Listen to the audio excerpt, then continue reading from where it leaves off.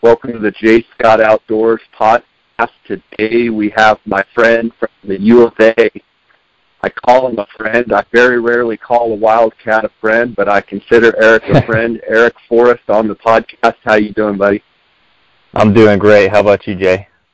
Good. I say that with a big smile on my face, and most people that know me know that I love to give U of A Wildcat the hard time, but I'm really fairly harmless with it.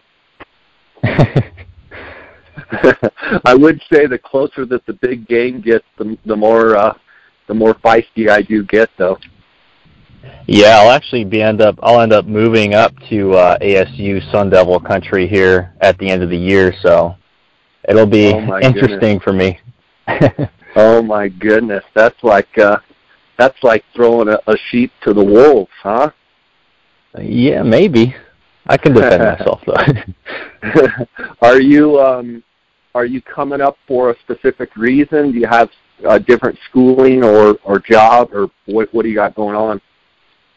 Well, I graduate this December, and then my girlfriend, she already has a solid career with Boeing going right now over in Mesa, so I'll be moving up there because I'm criminal justice degree, so I can pretty much find work anywhere.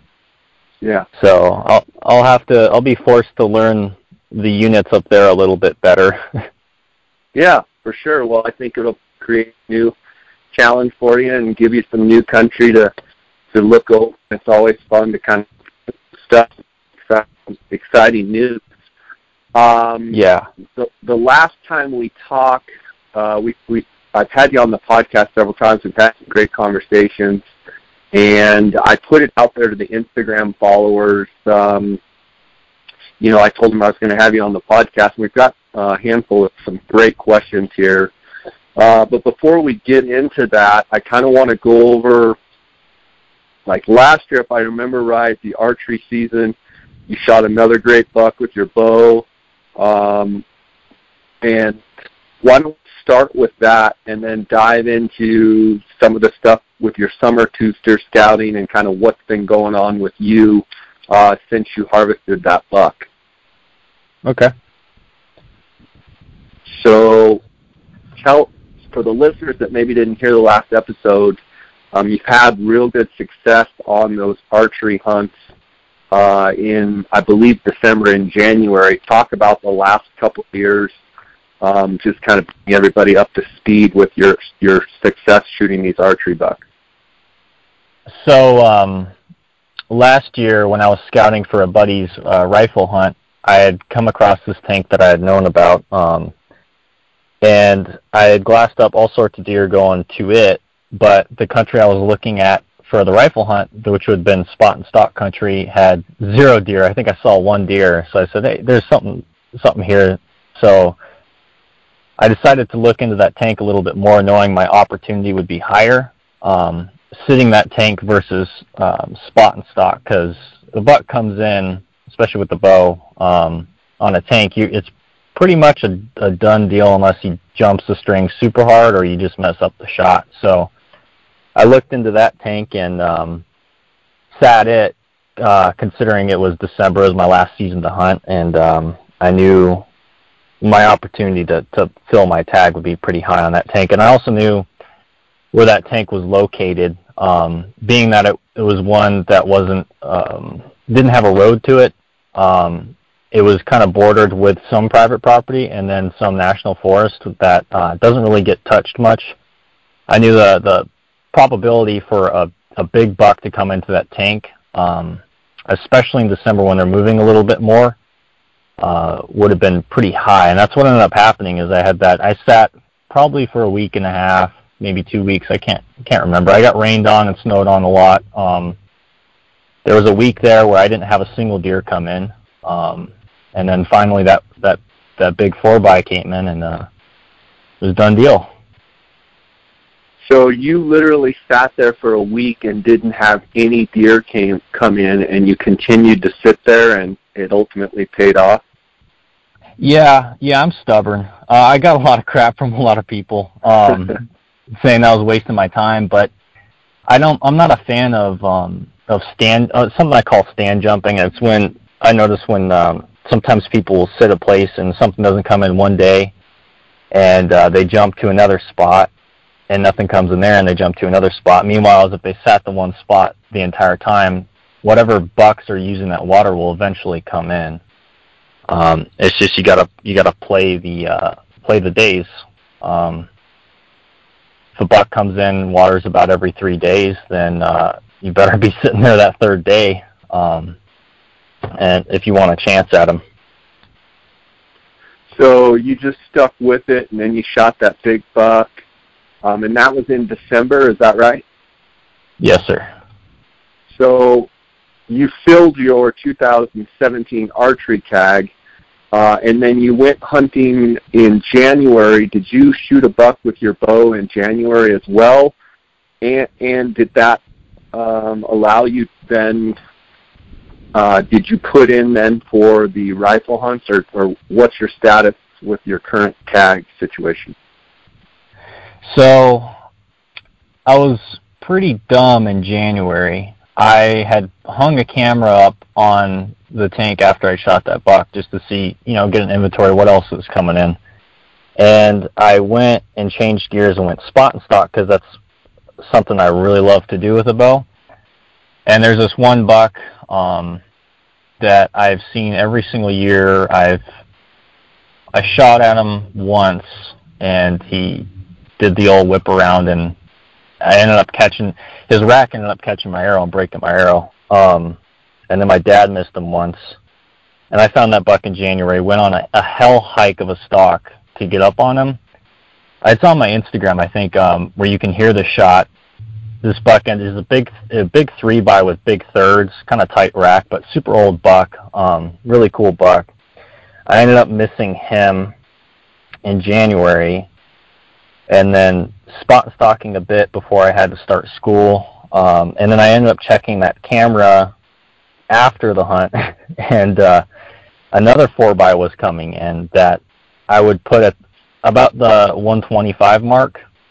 Oh my goodness. And yeah, and he was coming in at a really killable spot on the tank that I probably would have killed him if I'd have been sitting, honestly. So I was kind of kicking myself in the butt about that. So I said, with the January hunt coming to an end and not filling my tag, I decided I'm going to have to really try to find this buck come the summer hunt in August and September with a bow.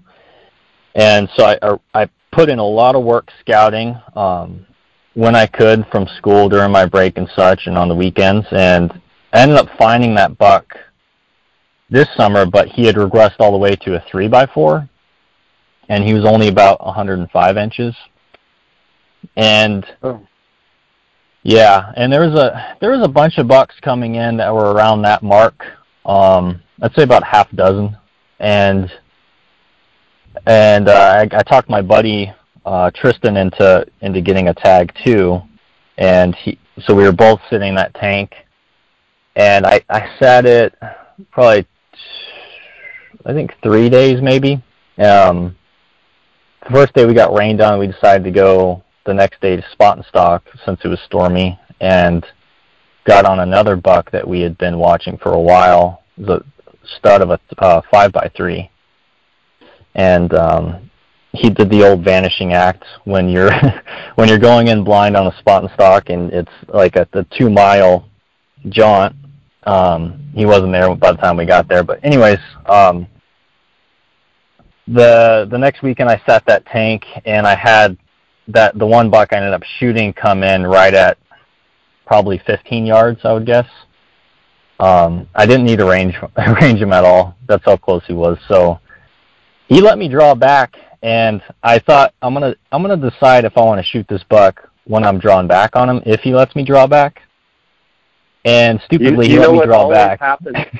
You know what always happens in that situation, right?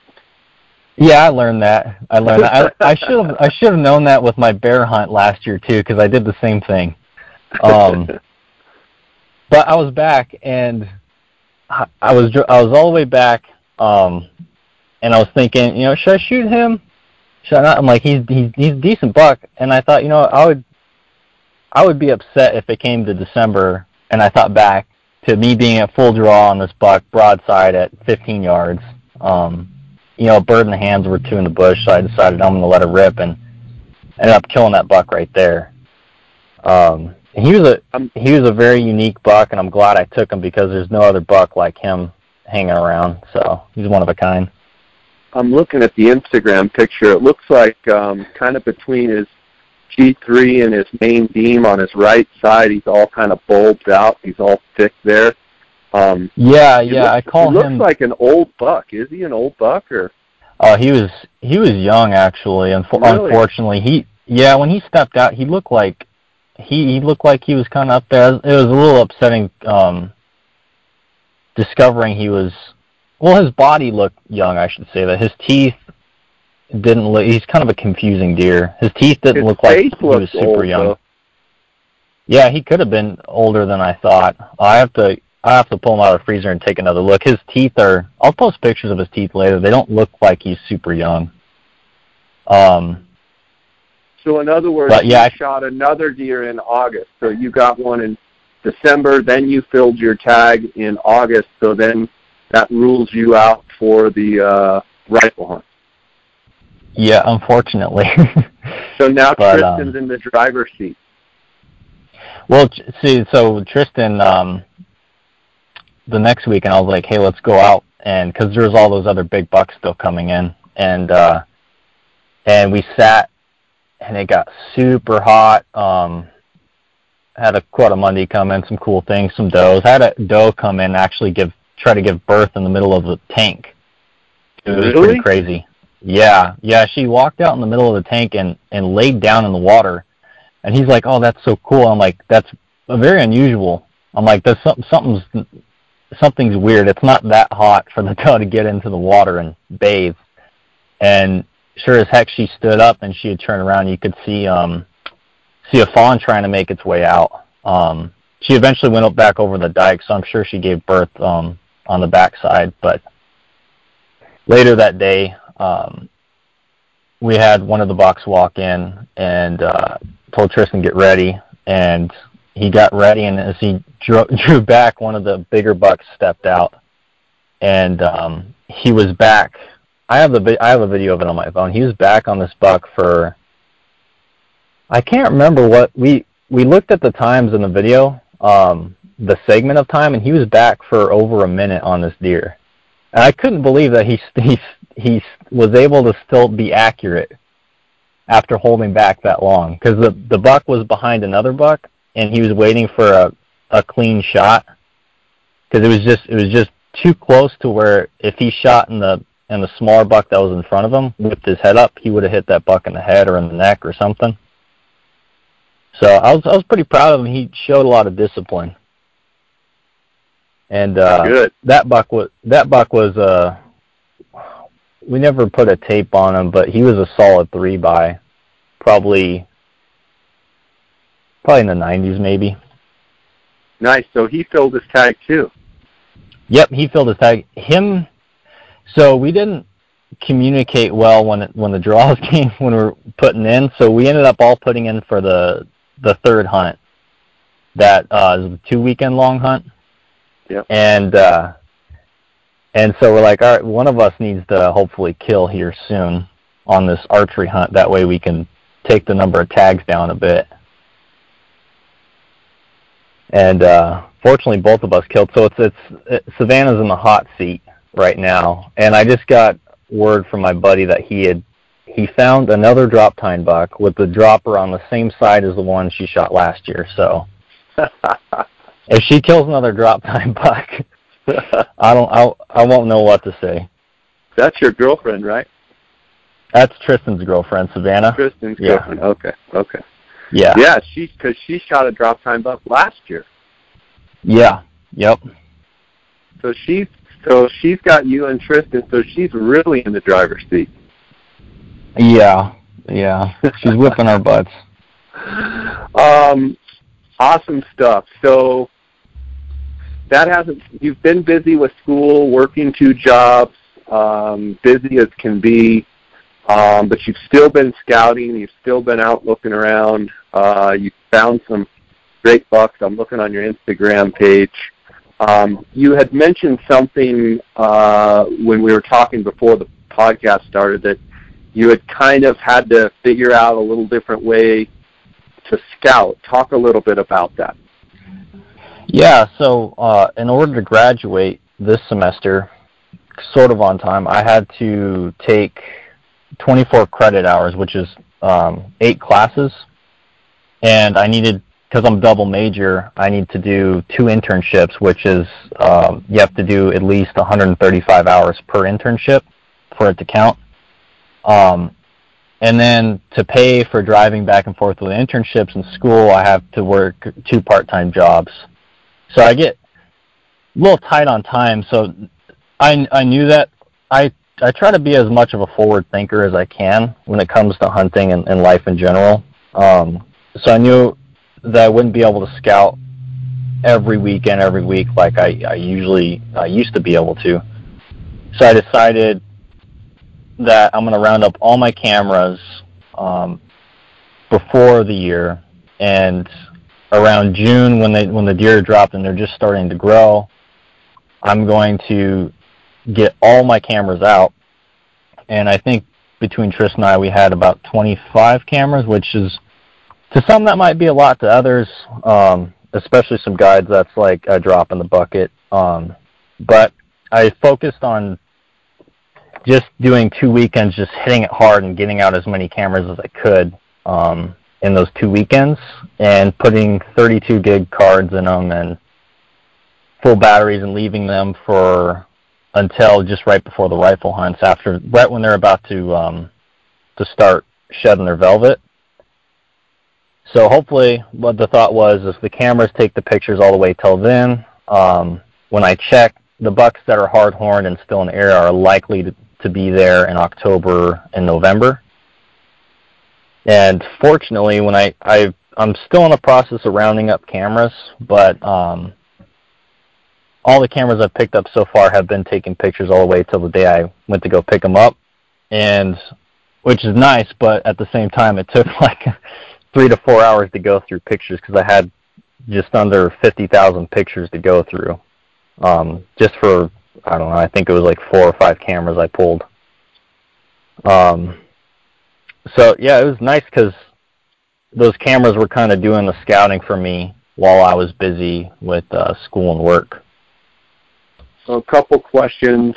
What kind of cameras do you use? Are they all the same kind? So that's a good question. I'm a camera geek, and I absolutely hate when I go to a spot, and especially if it's far back and I leave it for a while, and the camera filled the card in like 2 days. So I found that Bushnell's pretty good on battery life, taking good pictures, and just overall lasting for a while. I've gotten more towards Browning cameras because I've discovered that they can accept cards higher than 32 gigabyte, and the batteries in those last a long time. But they're a little bit more expensive, so I kind of use those Bushnells more. I've been using on Amazon.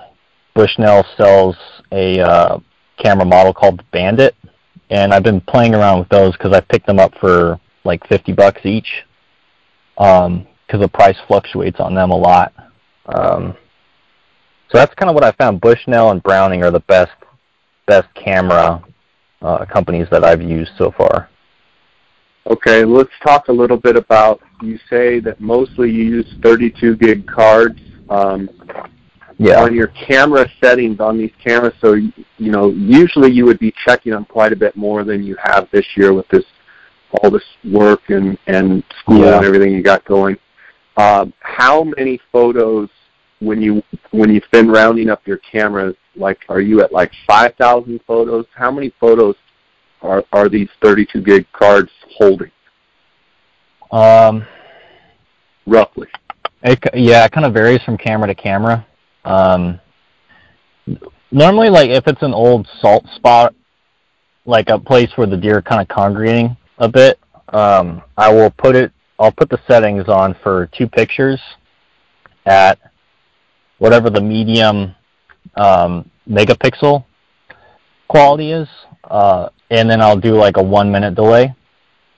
If it's a spring, I will do the same thing, but I'll take the delay down to about 30 seconds or so because the deer might be moving in and out quicker on the water.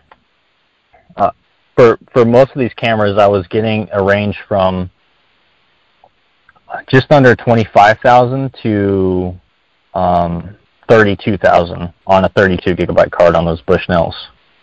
25,000 to 32,000 pictures per card? Yeah, set at 8 megapixel. And what I've found is that a lot of these cameras, they boast these high megapixel rates, but as far as the actual camera works, when you say it goes to like 12 megapixel, I don't know if you guys have ever messed around with the cameras, but if you choose the lowest setting and the highest setting, in most cameras there's not a whole lot of difference because in the software internally, yeah, the quality of the photo, there's not much of a difference because in the actual camera software itself, it's doing something that I've researched called interpolating the pixels. So like it's digitally making the picture better, but when you look at it, human eye, there's not much of a difference in quality. So I found that using those lower megapixel settings, the pictures still look as good, but you're not having as big a file size, and that saves battery life on your camera and then space in your SD card. That's a very good tip, and correct me if I'm wrong, but in the stage of, through the summer and up until now, you're not necessarily trying to capture the world's most crisp image. You're in essence trying to have as longevity as possible and make sure that if any good buck comes in, at least you get an image that that buck's there, rather than a month into it or 2 months into it, your card's filling and you miss a big buck. So you'd rather have a lesser quality photo, but at least be able to go, that's a big buck, and know that, hey, your cameras are still soaking and still working. Exactly. Yeah, I looked at this season, just, like I said, throwing all those cameras out and just leaving them from June till end of October, November as just inventory gatherers, just to see what's out there. And I use them as a tool. So when I go through the pictures and I see, a good buck, on one camera I know, hey, that buck was over there this many times. I should go, maybe for the rifle hunts when I want to go scout with the glass, I should go focus in that area. Right. That's how I use them. Let's talk a little bit about these 25,000 photos. So when you go to collect your cameras, do you pull the camera or do you just go swap the card? And a further question is, do you sit there with your iPad or your phone or whatever you check, and you check them right there? Or do you find it faster just to swap card and bring everything back home as much as you want to check it and then just check them on your computer? How do you go about that? So that's a good question. Scouting leading up to the August hunt, I have a little adapter for my phone that the SD card I can put into, and I would check it on the spot and then download the pictures onto my phone and put the card back in the camera and let it run. But you would probably just scroll through them on your phone and select the ones you want to download and then delete the rest and then put the card back in? That usually takes quite a while. So normally I'll put it in and I'll scroll through real quick and just get an idea. Oh, that buck's coming in. Oh, this buck's coming in. This spot looks like it's good. I'll download the pictures onto my phone. I'll just move them from the card onto my phone and then stick the card back in the camera and move on. Okay. But with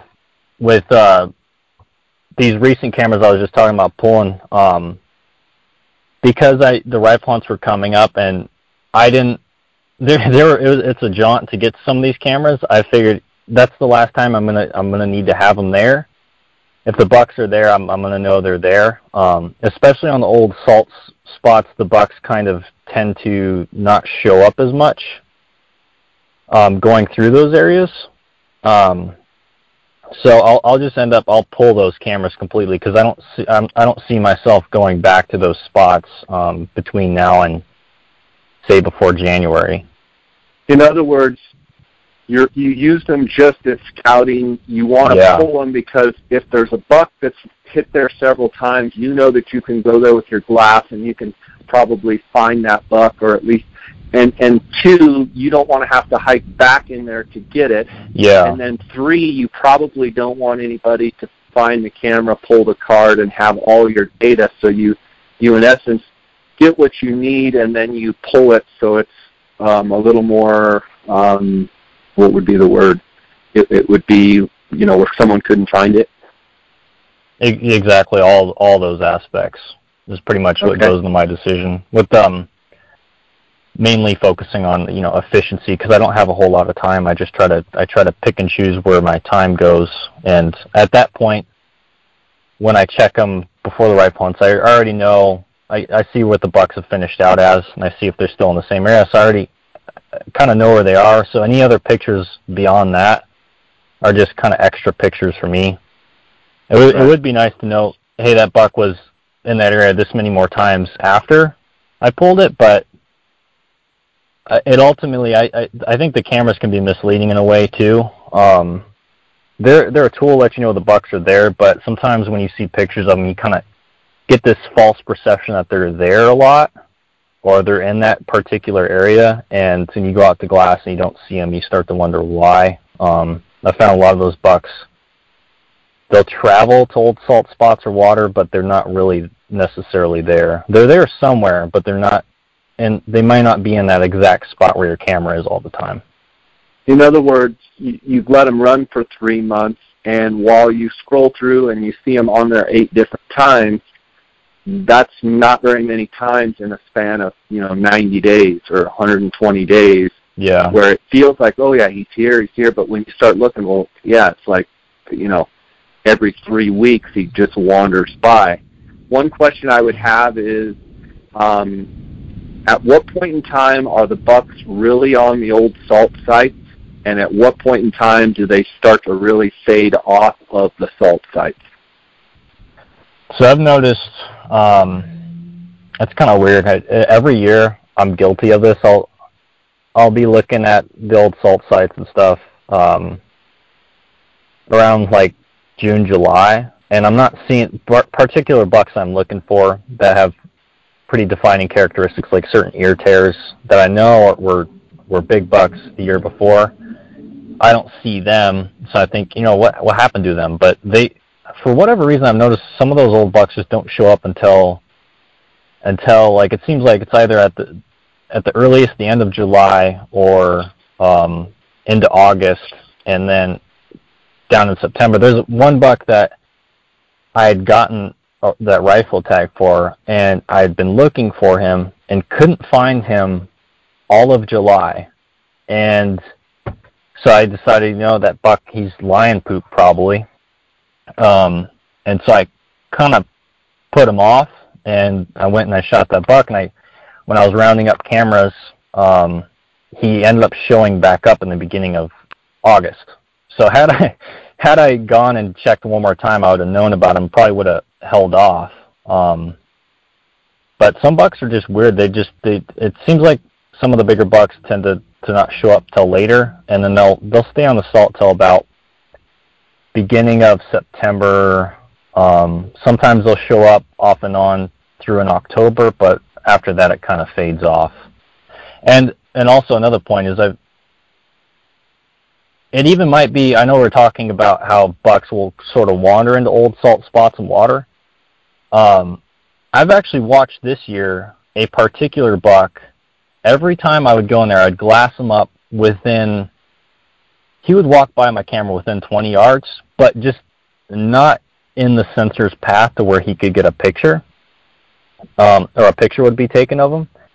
And every day I saw this buck do this, but when I went to go check the card, I only had 2 times he was on this camera. And there were times separate from when I was glassing them up. So sometimes the bucks could be right there. They just, for whatever reason, just evade your camera.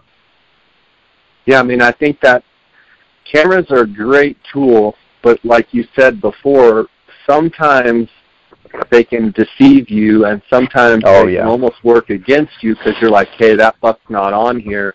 And like you said, you just saw him right by the camera, but it didn't actually take his picture.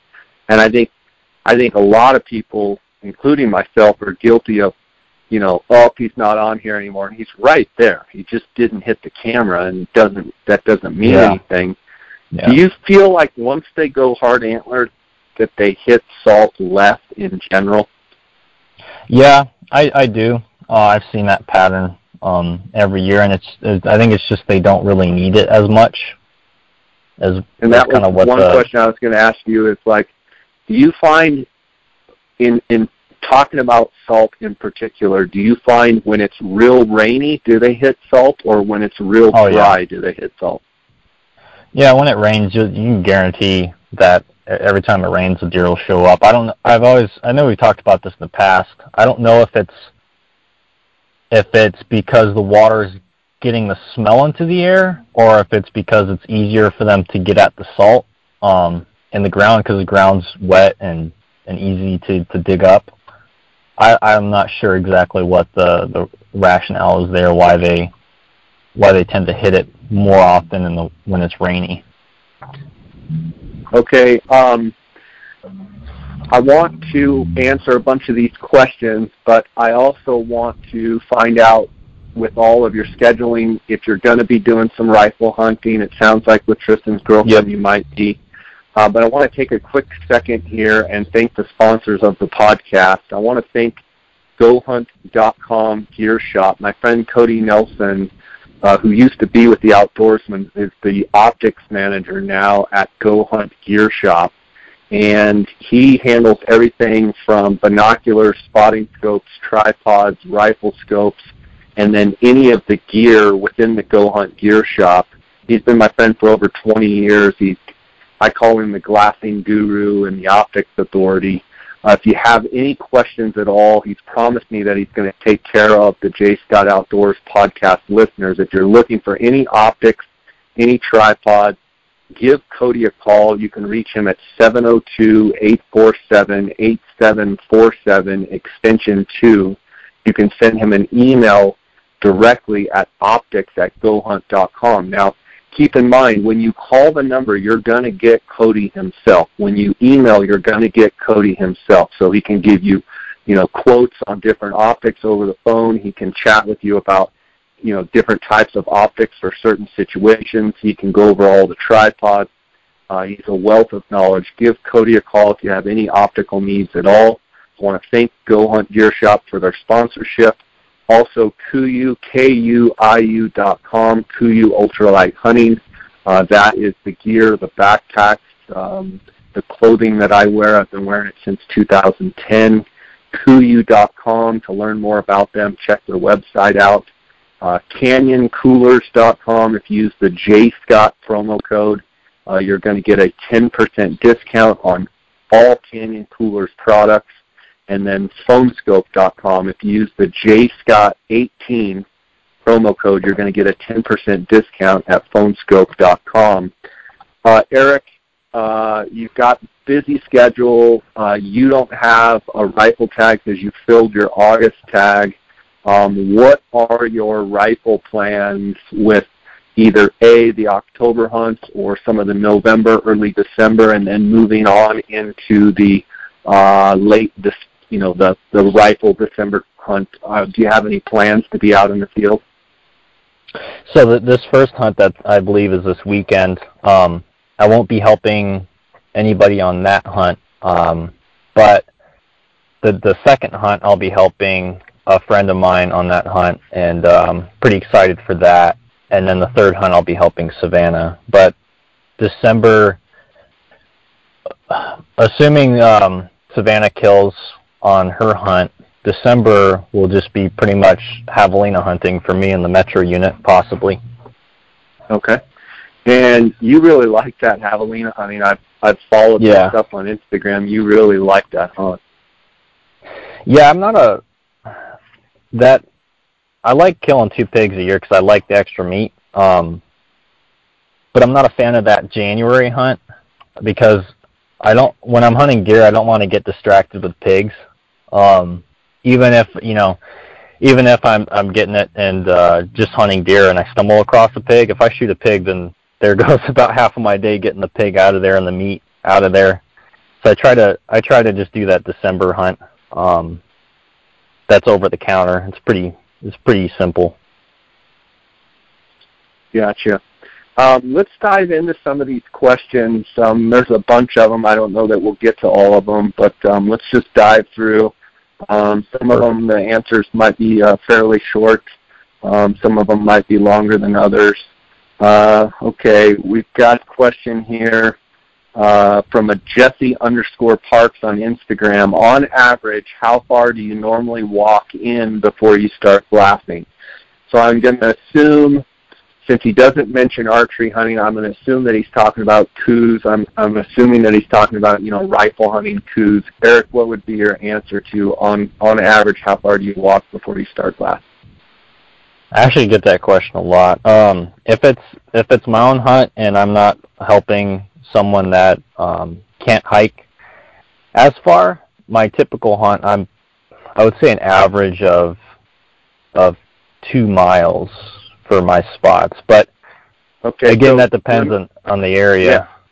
Yeah. Let me back up and ask you just a follow-up question. So for the listeners out there, what you're saying is, on average, the spots that you like to hunt from your vehicle, that you're going to walk roughly 2 miles and then start glassing. So I would assume that walk is with the headlamp, and you've got your route kind of predetermined, and then you're walking about 2 miles, and then you start glassing and spend the day glassing. Yep. Okay. I try to focus on areas that I dread to go hike. If I'm kind of like if I'm producing some excuses not to go, that's the area I kind of want to go, because I know that kind of gets me away from the crowd. Yeah, and I would answer, and I always tell people, if you can walk at least a mile, if you can get a mile away from the nearest road, that gives you a chance of getting into that better age class, better quality buck. Usually, it's not a guarantee. And sometimes in Arizona, it's hard to find a place that you walk a mile and you don't hit some other road or 4-wheeler trail or something. Yeah. But in general, it's so easy to just get to a high spot in the road and just glass and think, I'm really pounding it. But that usually gets hammered, and in southern Arizona, even central Arizona, the bucks by the road get shot. So if you can get in there a little bit further, so that's cool to hear that you go 200 or 2 miles or so. A question from Jeremy Zelko: can you find 100-inch plus inch coos? Let's see. By getting up high and looking, or do you have to? I'm sorry, this question cut out here. Can you find 100-inch plus coos by getting up high and glassing, looking far? And I think his question is, or do you have to get close to them? Eric, what's your answer to that? That kind of ties into something I was going to hit on that previous question too. Sometimes I've noticed it's not even necessarily hiking as far to get away from people. It's hiking up to the vantage points that people don't really want to go to. And oftentimes, if you hike up to that hard vantage point to get to, you get a completely different angle of glassing than most people that they're not going to have. And that could be the difference of finding a 100-inch buck or not finding a 100-inch buck.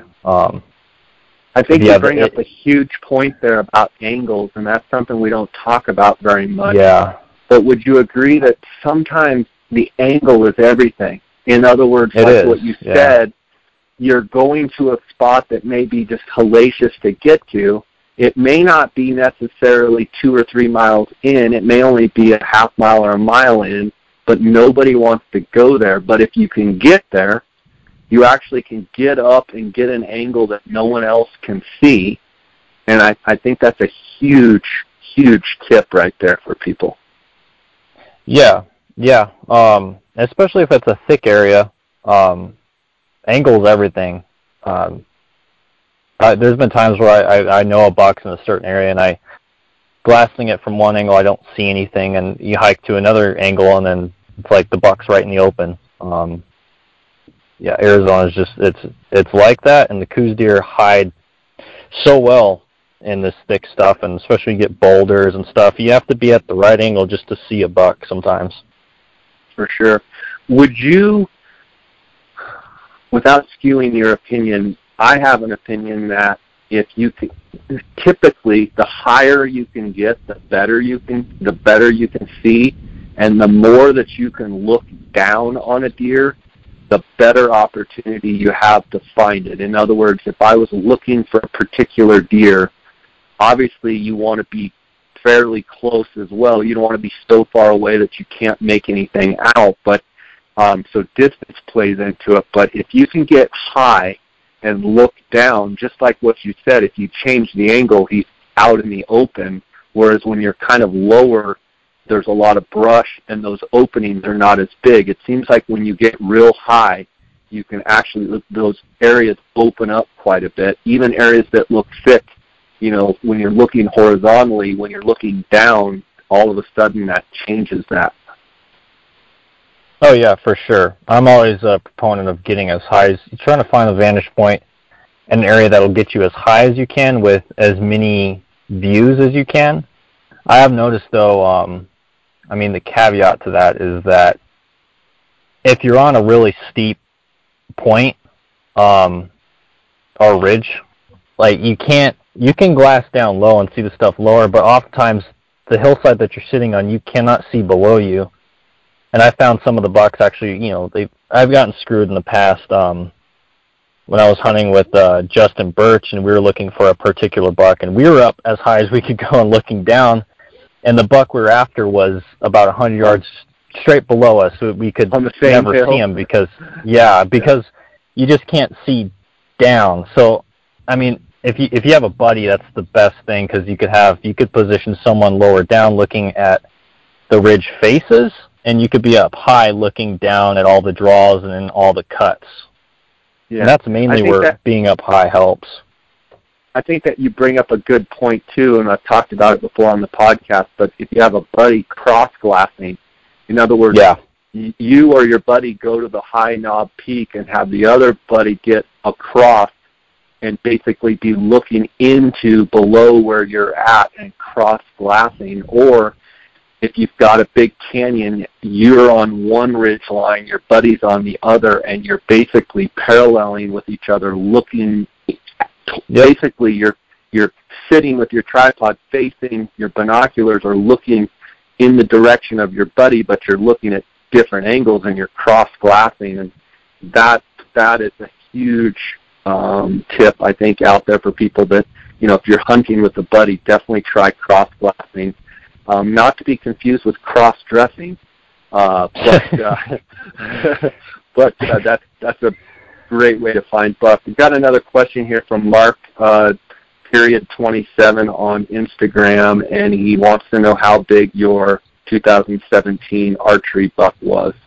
And for that matter, how big was the 2017 archery buck, and how big do you think the velvet buck was in August? I got a lot of people asking me that. I never put a tape on them. Good for you. Yeah. I don't know. I get score, like, especially with guiding. It's very important to know score and to score bucks to build up your knowledge and your ability to estimate deer. And it's nice to communicate, oh, hey, that buck is like 110-inch class. He's about this much, right, just to know what he is. But as far as when I kill a buck, and I have him on the ground, I don't want to score him, just for the simple fact that I don't want that. I mean, it sounds kind of, I don't know, hippy-dippy to me, but you don't want it to skew the elation you had of shooting the buck, right? Yeah, I don't want it to re-identify him. in a Right. way. Because right. I like that. You put a number on a buck, and then someone else shoots a buck that's a little bit higher number, then he's seen kind of less than that buck to a lot of people, and I think the buck is what he is. He's an old buck. He's big, and that's all that matters to me. I don't want to put a number on his head. I'm a huge proponent of field judging and scoring and putting tape on things and knowing what things score. But so it seems the older I get, the more it doesn't really matter, because the buck is the buck's dead. And so if he's bigger than what you think, are you going to be more excited? If he's smaller than what you think, are you going to be less excited? And so I love that answer. Yeah, I love that answer for sure. A question from AZ Cole Open Desert. What's your opinion on big coos differing their patterns from smaller deer? So in other words, I think he's asking specifically big coos bucks compared to small coos bucks. What are some things that you've noticed in their differing pattern? I've noticed, the vast majority of those older bucks tend to almost be more sedentary in a way. Like, they don't move a whole lot. Either they don't move a whole lot, or they move too much to where it's hard to find them. It's kind of funny how big bucks, they either tighten their circle or they just go crazy, and you see them all over. It's really one or the other. Wouldn't you agree? I mean, it's either they're real tight circle or they travel. Yep. It's funny because there's 2 5x3s that I'm interested in for Savannah's hunt. And one of them, he has such a wide range that it's to the point where he's showing up on each end of the mountain range whenever I go look for him. And then the other buck is so tight that, there's this one certain canyon you could always go find him in. It's kind of weird. I wonder if that's just if that's a behavior they have because they are like that, they've survived that long. I think they're all different. But I would say in general, I'm curious your opinion on this, in general, it seems like the older a deer gets, the more they tighten their pattern. And I would say the drifter buck or the traveler buck is a little less common than, I would say more common would be that they would tighten their pattern and they don't move as much. I'm curious your thoughts on that. Yeah, I think it just comes down to them not really moving as much. They're not out in the open lollygagging for you to really see them. They're just harder to find in general. They just don't. I mean, I've watched some more mature bucks, not necessarily like the biggest bucks on the mountain, but the more mature ones have been around the mountains for a long time. They kind of just they'll get up and feed in bed, but they're not really covering a whole lot of ground, not really going across hillsides. They're kind of just laying low in a way. Yeah. Here's a question from Marcus 12 Munoz, and I'll answer first. Big deer 34A ? And my answer would be, Marcus, yes, there's big deer. There are big deer in every unit in southern Arizona. Don't ever let anybody tell you anything different. 34A, obviously the Santa Ritas, you've got everything from desert floor all the way up to the highest pines, some of the highest elevation in southern Arizona. So absolutely there are big deer in 34A. One thing I would say with a lot of these units in southern Arizona, 34A is one of the most popular units in southern Arizona, I think because of its proximity to Tucson, but the other thing I think is because of its vast variety of terrain and because it's one of the prettiest units down there. It does get a lot of pressure. So if you are looking for a big deer in 34A, my recommendation would be to be out on the desert floor where the density is very low, or potentially be up high way high where they're hard to find in the thick stuff, and that's probably where you're going to find your biggest deer. In 34A, all of the middle stuff gets hit so hard. I doubt there's as many big deer in the middle parts of 34A, and I think you can take that for every unit in southern Arizona. Yep. Eric, what's your thoughts? I agree 100% with you. I mean, every year big bucks come out of every unit. They're there. You just need to find them. And just like you said, those middle range spots that have easy access to, with roads and stuff, you're not really going to find that many big deer along those areas. Yeah. Question from Dudley_AZ. Are most of Eric's hunting skills self-taught or learned through his father and their crew? That's a good question. A lot of my recent hunting skills have been self-taught. I grew up learning from my dad, from Cole, from Ron Grimes, and some other guys that aren't as well known because they're not on social media much, but they're straight up killers with a bow. And I've had I've been fortunate enough to learn from those guys, and I've taken kind of bits and pieces that they do that work for me, and then built on top of that for my own kind of style.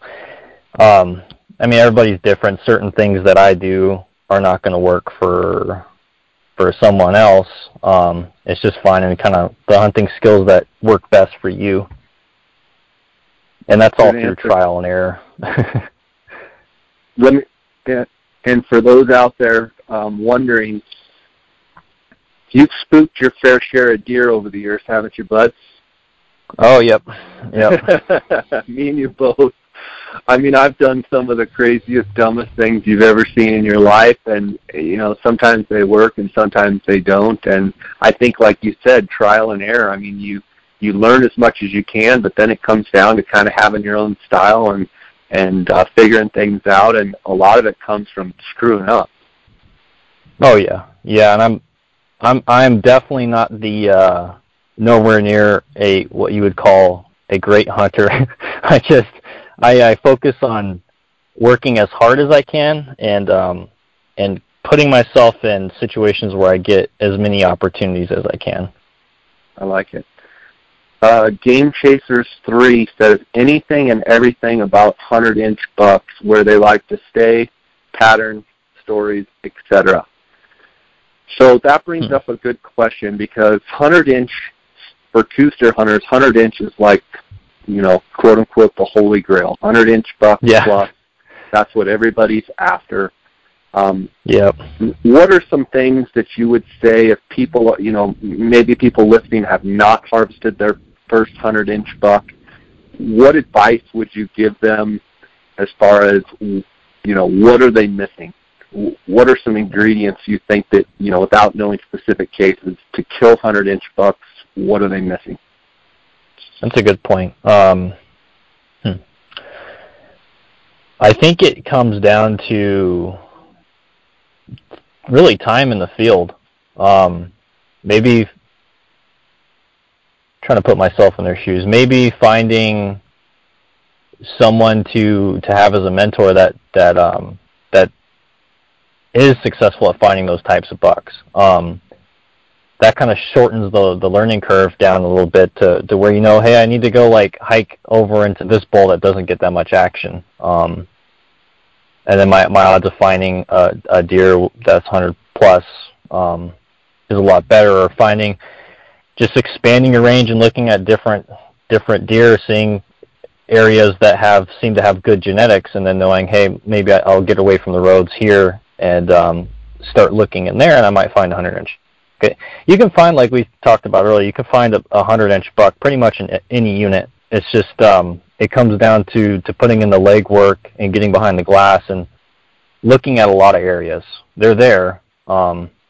It's just the process of elimination of areas, really. And don't you think, too, it comes down to time? Like, you can't expect, I get questions on my Instagram a lot, guys saying, I drew this tag and, I really want to kill a 100-inch plus buck, and okay, and do you have any tips? And I said, well, how much have you scouted? Well, I won't get a chance to scout because my work schedule. Like, I get it totally, 100%. Yeah, Understand I do people too. are busy, but like 100-inch bucks are not easy. Like, you have to. That's the upper echelon of bucks, and I would say time behind the glass and the amount of scouting. Are you out there when they're in velvet? Are you out there, after the rut or peak rut, trying to find some of those bucks and then retrace their steps backwards, finding them where they're rutting and they're out exposed in January running around, and then say, okay, I found a good buck or two. Now I'm going to try and figure out, are they there? Is that where they always live? Do they come there to rut? And then maybe backtracking that buck. But, guys that consistently, like yourself, that shoot big deer, they're out there all the time. And I'm sure you're finding with your schedule this year being a little bit more smashed up, it's probably going to be crazy because you're used to spending so much time out there glassing, out there kicking around. But that's something that I would say is get away from the roads, sleep out on the ground, use your backpack and get away from the roads, number one. Number two is spend a lot of time. And wouldn't you say that the velvet time is also a huge, guys that shoot big bucks consistently seem like they spend a lot of time when the deer are in velvet and really figure them out for when sure. they're in velvet. For sure. And I get the time constraints and stuff. There's times where Tristan and I have gotten up at 2 a.m. or 3 a.m. to get out, to either check cameras or to make sure we're in a spot early enough to glass first light. You kind of have to work around your schedule a bit if you really want to find a buck of that caliber. And I agree pretty much with everything you've said so far. Yeah. Two specific stalking techniques that are unique to the species. That comes from N. Craftsman LLC. Two specific stalking techniques that are unique to the species. How would you answer that? I'm not entirely sure if there's any species specific techniques. Because mule deer, you're gonna stalk about the same as a coos deer depending on the terrain you're stalking them in. I found a lot of some of the higher country stalking coos deers pretty similar to like high country mule deer stalking in some areas, where you're using boulders and slopes as your advantage to get in close. What do you think, Jay? Yeah, I think something that's kind of unique to coos is they tend to bed up and hold like quail. So I think if you're talking about either archery or rifle, and that's where if you have a spotter that can either A, radio you, or B, hand signal, or have some sort of signaling system, if you can, even with a rifle, if you can bed a deer down, have someone stay on that deer or stay on the bush that the deer's on, in other words, so they don't take their eye off, which we've talked about before. Yeah, exactly. And then the hunter is able to stalk into, even with the rifle, if you're able to, sometimes stalking to 300 yards is difficult on these deer. So specific techniques are know that those deer are going to hold up like quails, and I've seen it so many times where people get impatient, and instead of getting with the rifle, 250, 300, 350 yards away and getting in a rock pile and going, okay, I'm in a sniper position, I'm now going to sit here and wait until that deer gets up. They get impatient,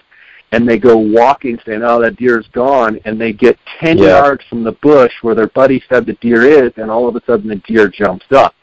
Yep. So, I think that is kind of specific to coos. They will let you walk a lot of times. Sometimes they'll, you top over a ridge at a mile and they'll take off running. Sometimes they will let you get to 10 yards and they will hold. Even big bucks will hold, and all of a sudden they'll just blow out. So I think that's, something specific to stalking for sure. Let's go to John Milburn 237. Best way to hunt pressured units in Arizona.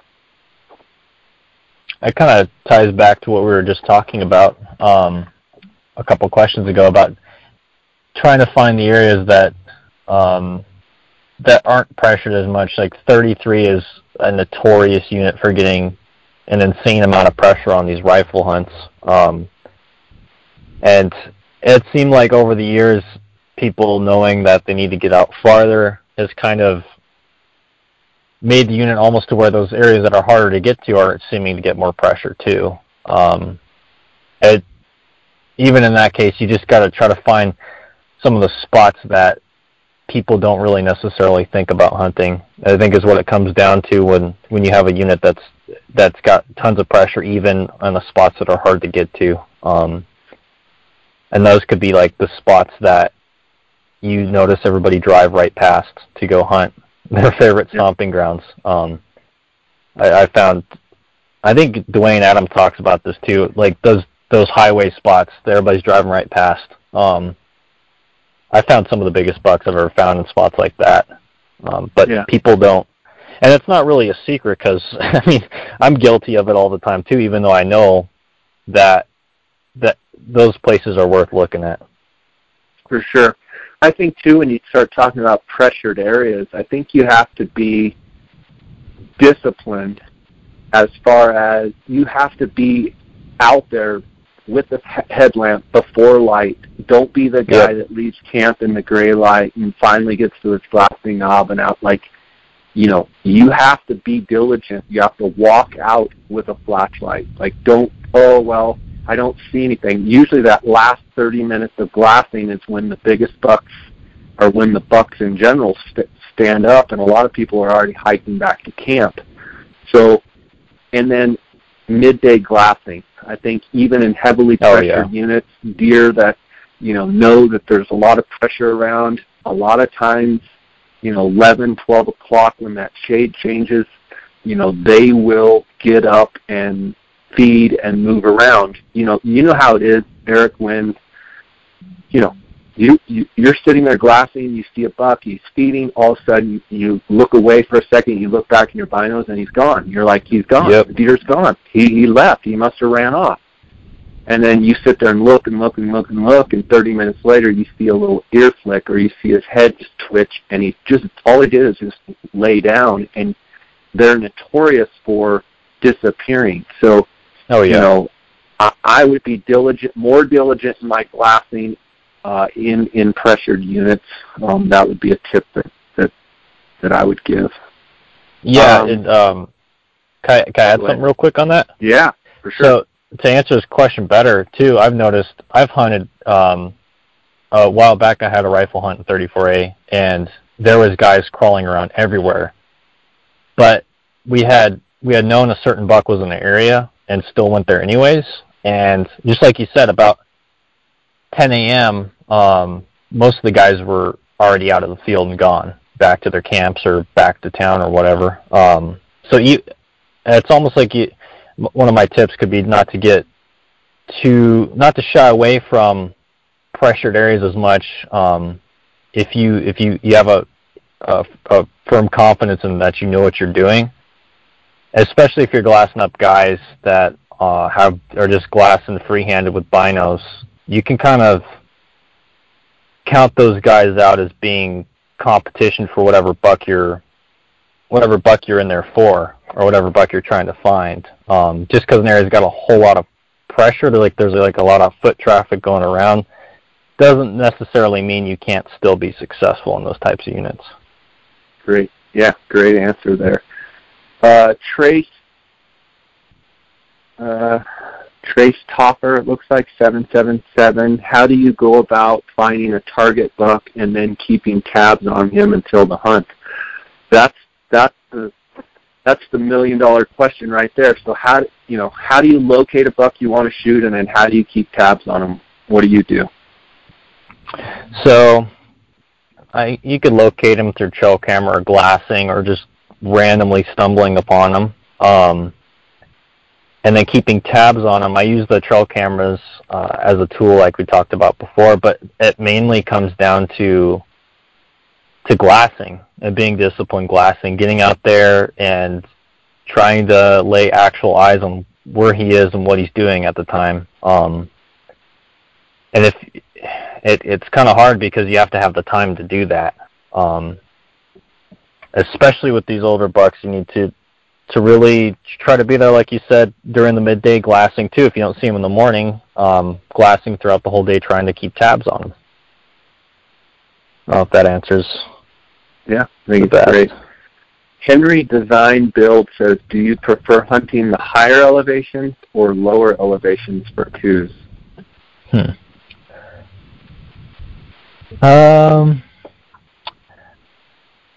The typical answer is to either go extremely low or extremely high, but I feel like if you find an area that's mid-range that a lot of people don't go to, that's also a really good place to look. I found monster bucks in the flats. I found them mid-range. I found them up high. They can be pretty much anywhere. I'm sure you see that too in all your hunting here and in Mexico. Yeah, for sure. I think you have to look at your own skill set too and be, am I the type of guy that's going to be able to go for 5 days and not even see a deer, but maybe on that 6th day or maybe on that 14th day, all of a sudden a big deer steps out? Like, you have to be self-aware enough to know that, hey, I want to go see deer, and this is my 1 week hunt of the year, and I want it to be fun. Because a lot of times, Eric, you can weigh in on this. Trying to kill big deer is, it takes the right person. It's not fun a lot of the time. When you get done with it, you go, okay, yeah, that was awesome. But during it, the grind, it's like, that was not fun. I sat for, 7 days and saw 3 does and a spike. Yeah. A big deer is there. You just have to stay the course. Thoughts? Yeah, and in tying back to his question, it seems like those higher elevation areas, there's a general lower density of deer. Mid elevation, there seems to be a higher, and then low elevation, there could be either or. And those spots where there's low density, a lot of people aren't going to be hunting because it is the lack of opportunity is kind of apparent. But those same spots kind of tend to hold the biggest deer. And it does suck. I think the main theme here is just being disciplined and sticking it out. It sucks waiting that long for the right opportunity on a big deer and then not knowing if you're going to get that opportunity. A lot of mental games going into shooting big deer. Oh yeah, for sure. Henry Design Build asked a question also, question for Jay and Eric. What are your 3 favorite units to hunt coos and why?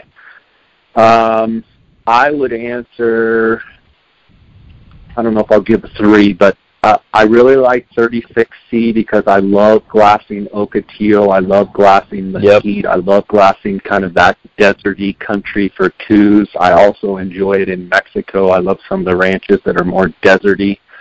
The one downside to 36C is, and I haven't been there in years, but, a lot of the illegal traffic and what have you. I really like Unit 23 in Central Arizona because it has a wide variety of terrain. Those Central Arizona units have a little bit more of that manzanita and more of that kind of buckbrush and just some of that, kind of that mahogany and stuff that maybe you don't see like the rolling oaks and stuff like you do in Southern Arizona. But and probably because I've spent quite a bit of time hunting in both 22 and 23. But, I go back to, 31, the Grahams, the Santa Teresas in Unit 31. I go back to the Galeros in Unit 32. Some of the historical mountain ranges in Southern Arizona I just love. I've never hunted 33 for coos at all. I know, Eric, you live right down there, so I'm sure you've hunted 33 quite a bit. I don't know that I have one particular unit that I like better than others. Yeah. And quite honestly, in the last 20 years, a lot of my experience has been hunting Mexico, Coues deer in Mexico. So, guys like Eric and other guys are much better, to answer this question. But what are some of your favorite units and why? I'm right there with you. I don't know if I can necessarily pick any favorites, because each unit has their pros and cons that they're all kind of about the same to me. I do like the numbers and the 36s and the terrain in there, like the Ocotillos, like you said. 34A has a lot of that same stuff. 33 has a lot of that same stuff and has kind of like that Rocky Mountain stuff that I really like to play around with, kind of like what's in the Tortolitas too. All that stuff is it's cool to stock in that type of stuff. That's why I like it. But for most of these units in Arizona, they're so big, you kind of get pretty much similar terrain in each unit you go in certain spots. So yeah, I love all the I love the unit that has the biggest buck that I can find that year in. Which on any given year it could be any different unit because you hit so exactly many. There's a final question here. There's some more, but we've run out of time. Special Agent Blue. What's the difference between North, Central, East, and Borderland Coues? The one thing I would say in the Central units, like your 6A, your 21s, your 6Bs, your 22, 23. It seems as though the density is a lot lower and it's a lot more pockety. Yep. You go long periods of time and maybe don't see deer, and then all of a sudden you find a nice little group of deer. Seems like southern Arizona, around Tucson, in the historic mountain ranges, that you can pretty much find a Coues deer at any elevation, and they're not yep. quite as pockety.